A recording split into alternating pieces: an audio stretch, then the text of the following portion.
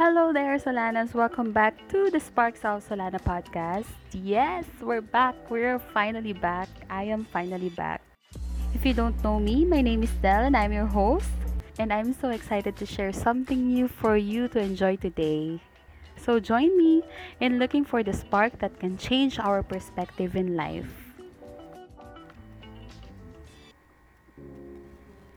So, for today's episode, we are going to talk about the things on how to find peace when times get tough. Yes, that's right, peace. So, we often neglect our emotional and mental stability when times get tough.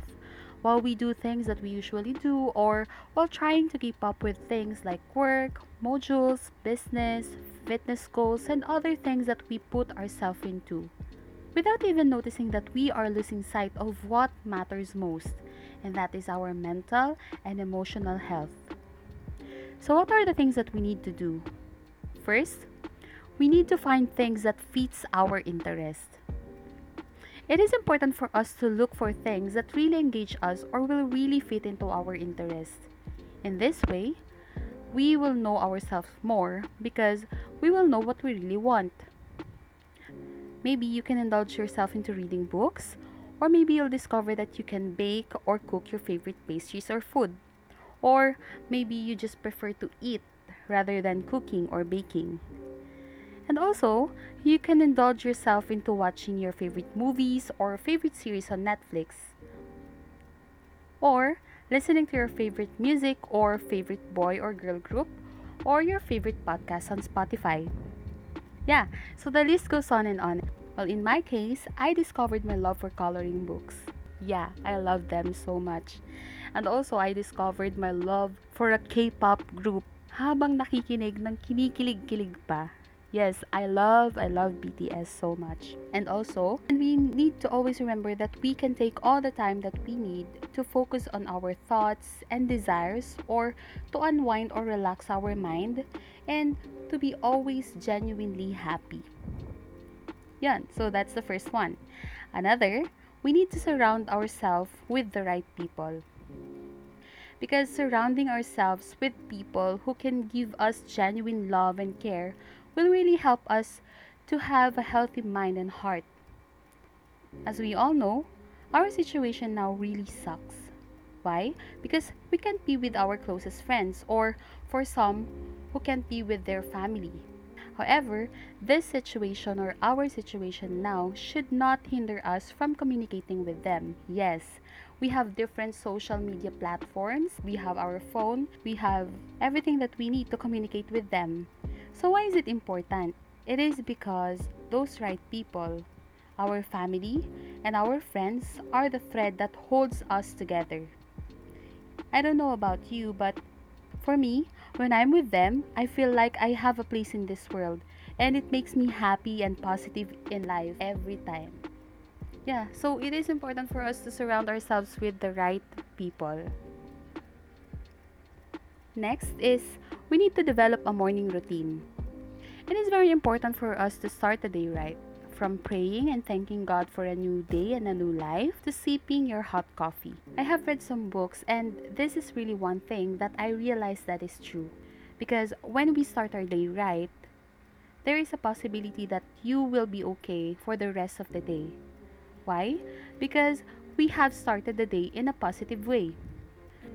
I have this friend and then shinare niya kung paano niyang ginagawa yung morning routine niya. So, ang ginawa niya, meron siyang chalkboard and then she always write positive affirmations before she go to bed. And then, when she wakes up, haharap siya sa salamin and then she will tell herself those positive affirmations. Yun, kakausapin lang niya yung sarili niya that she will tell herself that she's pretty, that everything that she have will be okay. Ganon. Every positive affirmations that she wrote on the chalkboard, nire-remind niya yun sa sarili niya. So that is her daily reminder for her to be okay. Next one is we need to declutter our heart.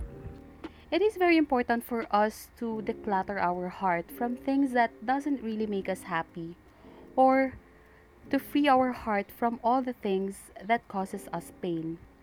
Always ask yourself, do you still have the pain in your heart? If you have these things, then maybe it is time for you to free your heart from burden, hatred, anger, or pain. There are people in our life who have done painful things for us. But who are we not to forgive, diba? So we must forgive as the Lord forgave us. It is freely given to us. We are forgiven. So one day, you will be surprised that all those pain have turned into blessing. Diba? You will realize one day you have forgiven the person already. We must always remember that time doesn't heal our brokenness and pain. Jesus did. He will give you all things that will give you peace and joy. Next one is quiet time.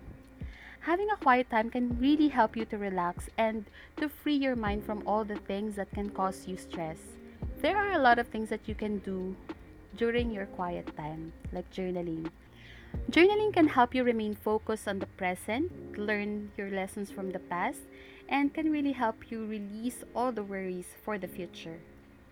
Journaling can be a time for you to speak to yourself about anything, and this can also be a way for you to improve yourself. Another one is devotions. So if journaling can be a way for you to speak to yourself, daily devotions is time for you to speak to the Lord about anything and everything. This can really help you in knowing yourself deeper in Christ. And we will always be reminded of who we really are as His sons and daughters. Yeah, there. There are a lot of things that can really help us in finding peace and to help our emotional and mental stability. But I have realized one thing, and that is all these things are pointing into self-love. Yes, self-love. Because self-love is our free pass to be the best version of ourselves. That once you know your value and worth, you can do all these things. And we must always remember that the love that we have, or the overflowing love that we have, comes from God. Yeah. So you must always remember that you are loved, that you can give love, and you are worthy to be loved. So I hope you enjoyed our episode for today. Yes, God bless everyone, and thank you so much for listening. See you on our next episode.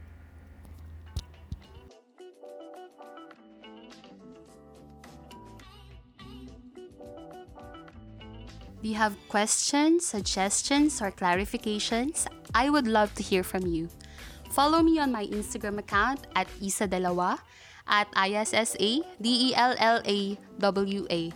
and on our Facebook page at Sparks of Solana.